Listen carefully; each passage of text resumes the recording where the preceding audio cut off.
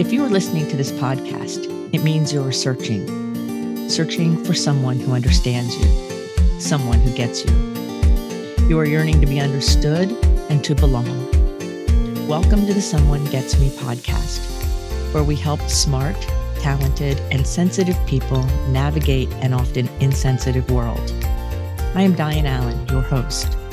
My roles as ambassador, author, speaker, and intuitive mentor for bright and talented people are woven into each episode. I have the experience and knowledge to educate and inspire, as I have been there and I understand your unique intensities, sensitivities, and challenges. Welcome.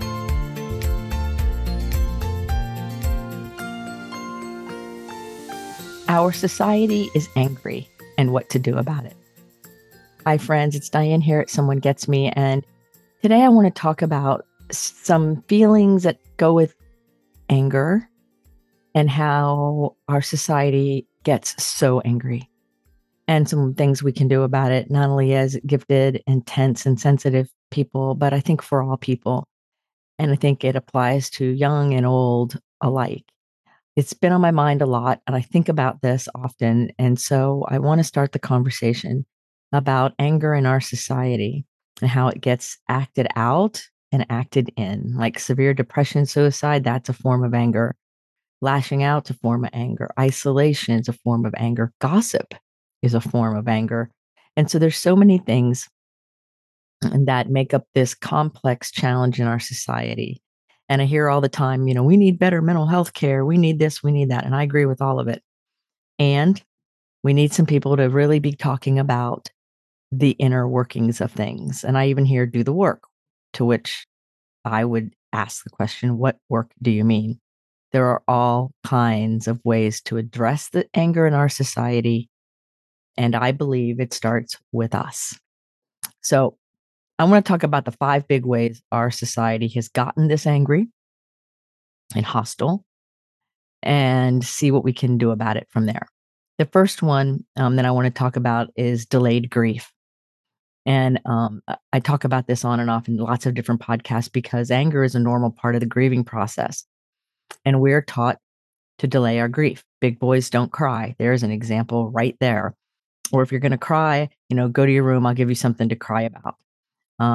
Grief is a conflicting mass of human emotion following any significant change of behavior. That's what grief is. We all experience it on different levels for different reasons and different things. And so living in a society that tries to tell us not to feel grief or to feel it in a certain way, or we have to go off by ourselves, which is the opposite of what works, creates all kinds of issues. Grieving itself takes a full cycle of seasons. And to be able to go through all of it, and even then, it changes us forever in lots of ways. So grief is a conflicting mass of human emotion following any significant change of behavior. New job, new house, family members coming and going, different friends, different life experiences. And if we don't honor our feelings along the way, and we don't integrate things properly, and most of us were never taught how to unless we're on a personal development type of path, it becomes delayed grieving process. So it's kind of like if your high school boyfriend or girlfriend or whoever, cheated on you, and now you're in your 40s and you wonder why everybody cheats on you. It's because you're repeating it. It's repeating in your life until you get it, right? And if I haven't healed the cheating from high school, I'm going to hold it against my current person, whether they're doing it or not.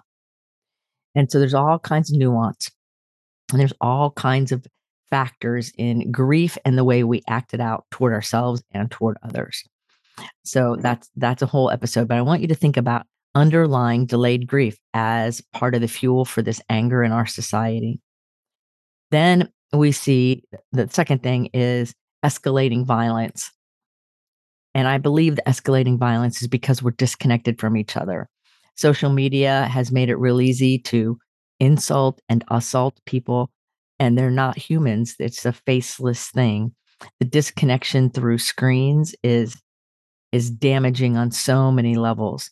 And when we're connected to people, actually like have friends and family connected, anything that could happen to us heals 85% faster And 85% of all the families who have one meal together and spend together time, at least for a little bit every day, end up healthier with less medical problems. Because connection, my friends, is the correction. And so being as disconnected and fueling the disconnection by screens and being addicted to that endorphin rush of checking things and scrolling through things and being disconnected is furthering the anger in our society. The third thing I want to talk about is always being in a hurry. Rush, rush, rush, rush, rush. Um, the strivers, like you have to do it better, you have to do it more. Yeah, I'm one of my really good friends made really great grades in her graduate studies program, and her family looked at me one day and said, "Yes, but we want it to be more." I'm like, "What do you mean? They're already successful." And it's always more. We're always in this society of like we're machines and supposed to always be striving, and that's a form of toxic success.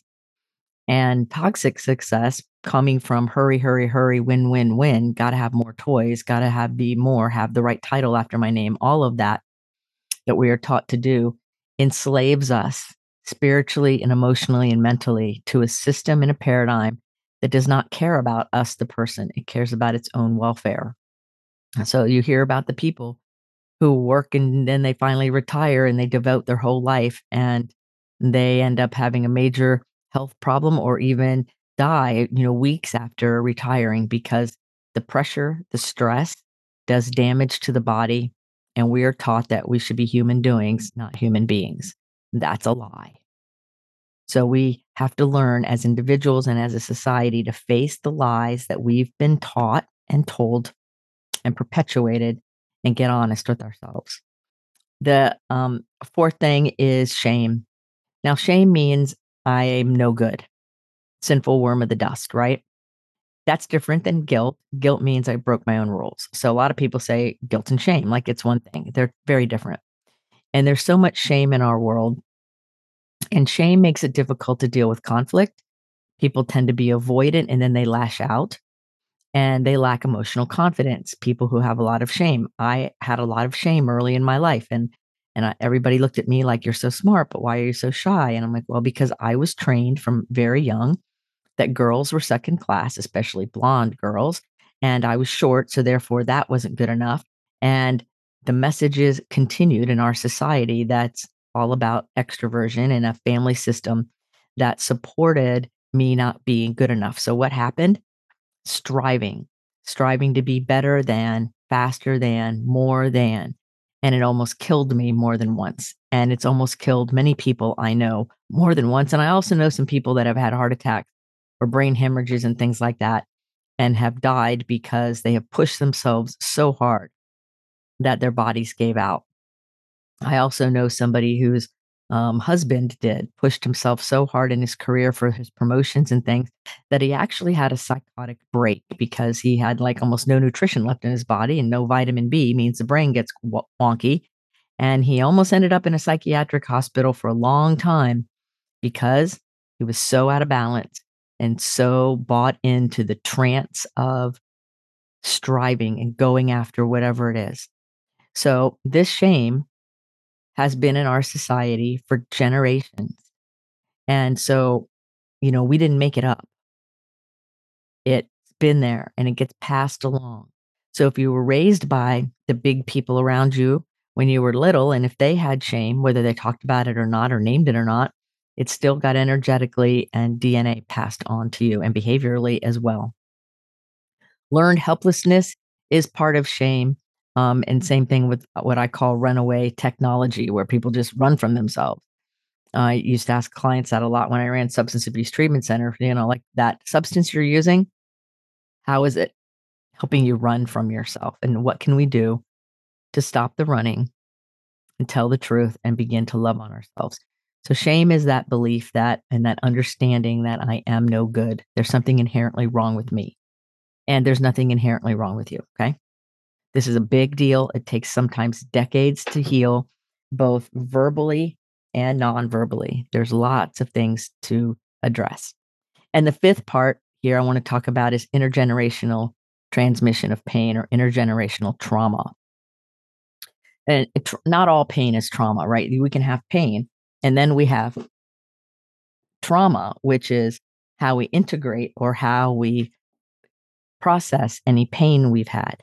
So if we are not given permission to grieve, we're not taught how to deal with pain in a healthy way, and it gets integrated in us as a trauma, then there's generations of that. Many people who immigrated to the United States or immigrated in any area in any way, there's trauma usually in that because there's pain and there's grief and there's hardship along the way. And it comes down intergenerationally. You can look at the poverty mentality of people who lived through the Depression because it was a poverty and how that traumatized their system and how they treat money and relationships and things differently than somebody who didn't have that experience. And so the generations of pain and the intergenerational transmission of it is very important. It's very prevalent where you will see like the grandparents being very strict and then the parents then being very liberal and then that child of the parents, right? So the grandchild being confused about what is it, strict or liberal, or how does it work? Because the parent said, well, we're not going to be as strict as our parents. We're going to give our kid everything. Well, great.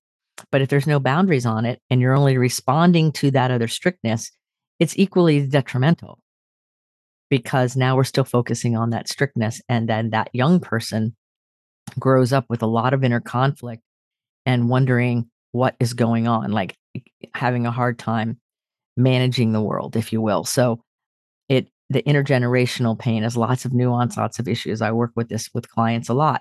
You'll see it people who want to be successful in something and they'll start getting really angry or really frustrated or really irritated. I don't want to be like my parents or like what the society says and that pushing back. But pushing sometimes keeps the problem going. Like if I came up to you right now and pushed on you, you would push back at me. So sometimes what seems like the right ego way to handle pushing is the opposite way to do the healing. So, how do we take care of these things? These 5 levels of anger are within each person, but they're also in our society at large in lots of different ways.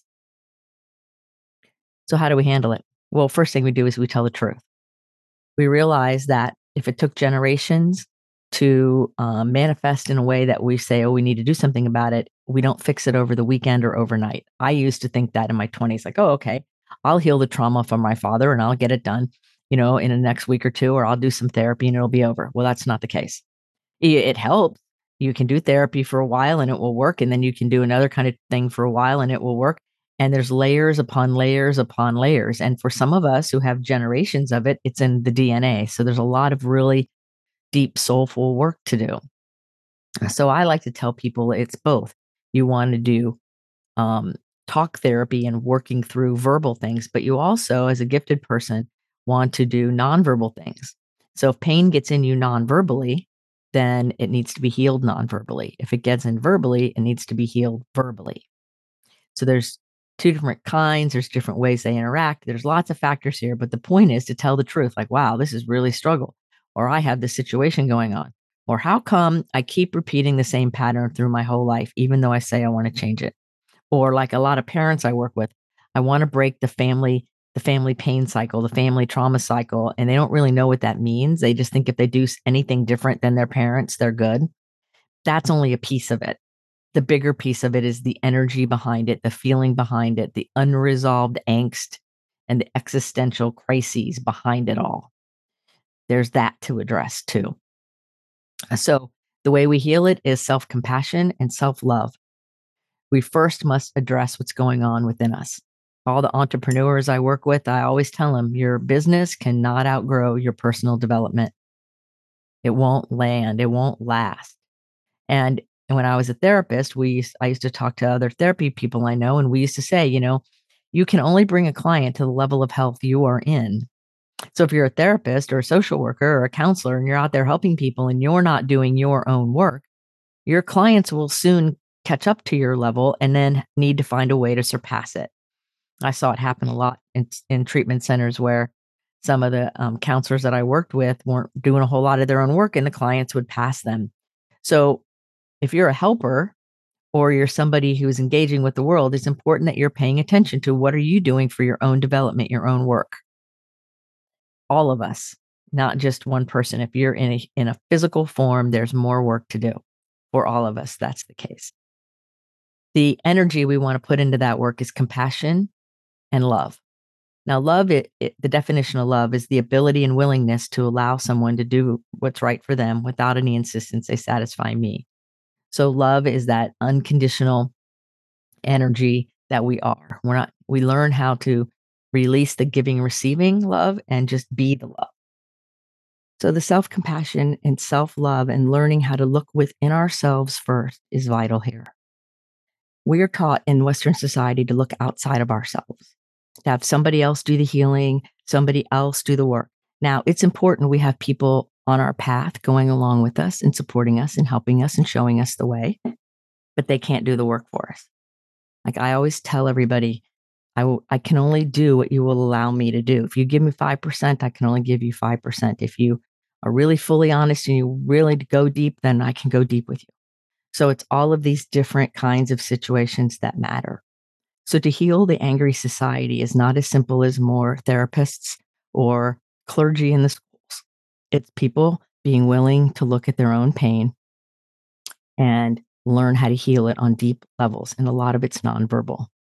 So there's lots of modalities, there's lots of different kinds of things. I added up once. I'm doing about 50 different things over the course of my lifetime to help heal my DNA, from different kinds of deep music therapy to breath work to talk therapy to spiritual mentoring to my own meditation and journaling practice to attuning to nature to different kinds of herbs, all different kinds of things, essential oils. It goes on and on because generational trauma, old shame, delayed grief, all of these things, living in a society that has trained us for generations that we are only as good as the amount of work we're doing, is all unenlightened.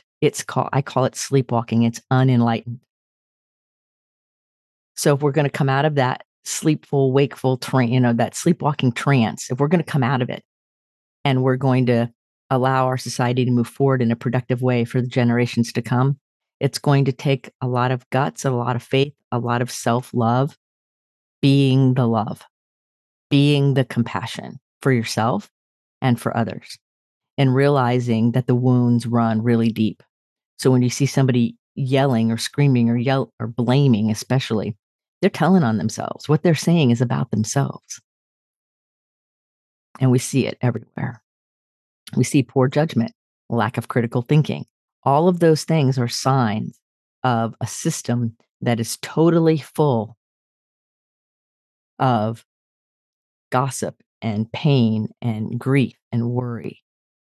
It creates cancers, cardiovascular events, inflammation in the body, poor relationships, abuse. It creates everything. So the first rule of thumb here, folks, which nobody really wants me to say, is got to look at yourself.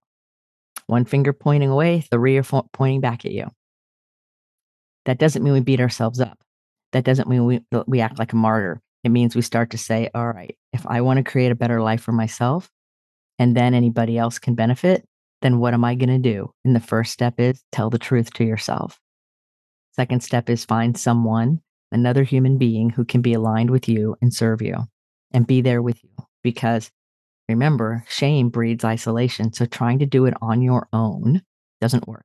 So if you're an only child or an oldest child, you're listening to me going, well, I can do it on my own. I'll just learn all the stuff and do it on my own. That's a form of shame. It does not work. Humans are meant to heal in relation with other humans. So find some safe people. Check it out. Be discerning. Learn how to do it. You're going to mess it up a lot and you're going to be great at it a lot. It's totally okay either way. So friends, the anger in the society really, really has my heart hurting. And I know I've had times in my life where I've been really, really angry because the pain was just unbelievable, whether it was physical pain or old grief or breaking the trance of, I'm never going to be good enough because I'm short and because I'm blonde, which is not true. And it can get those things can be energetically in us, and we don't even really know it until we run into it. So life is an ongoing lesson. There's no finish line. There's mile markers, There's things we can celebrate, but there's no finish line. So if you're on the journey and you're a gifted person, you're here with a mighty purpose. It takes being open and being willing to do the work. So there's lots of us out here who are doing the work and willing to help show the way. Like many of my clients have said, well, you're like the flashlight, Diane. You're the one in the darkness that has the light and you're showing us the way. And I think that metaphor makes sense. Like I'm holding their hands and we're going up the mountain. That's how it works. We're all in it together. So anybody that you ask to help you is only in a different place than you are on the same journey. And it's all okay. So please look around your life right now. If you don't have at least 5 people that you really can trust and for any reason you're not being honest with yourself, maybe go get a journal and start saying, what's the truth about what's really going on in here? And start to begin to shed the light of truth on those inner walls so that you can be free. Because only light eradicates that darkness. So at Someone Gets Me, we want to inspire you to be your best self, to grow, to open up, to allow your beauty and your light to emerge into the world. That's my responsibility. That's my calling. And that's what I do every day. So if you have questions or you want to know about how to handle it or what to do, or you would like to hear more about it, you can do a free 30-minute call with me. Just go on my website. All the links are in the show notes and sign up for one. And I'm happy to spend some time with you and help answer questions. You can also just keep looking at different resources. There's all kinds of resources out there. And find what vibrates with you, find what aligns with you. And know that as long as you're open, as long as you're honest, and as long as you're willing, great things will come your way. Just pay attention. So remember, until the next episode of Someone Gets Me, to put your face to the sun so the shadows fall behind you, because you're a rock star. You're here on purpose with a mighty purpose. Until the next episode, be well. Are you tired of searching for someone to understand you? Join our Facebook group, Someone Gets Me. In this group, you will be able to connect with others who are intense, sensitive, smart, and talented. I share my insights and teachings, and you can connect with others in a real, authentic, safe forum. So join us today. Someone Gets Me.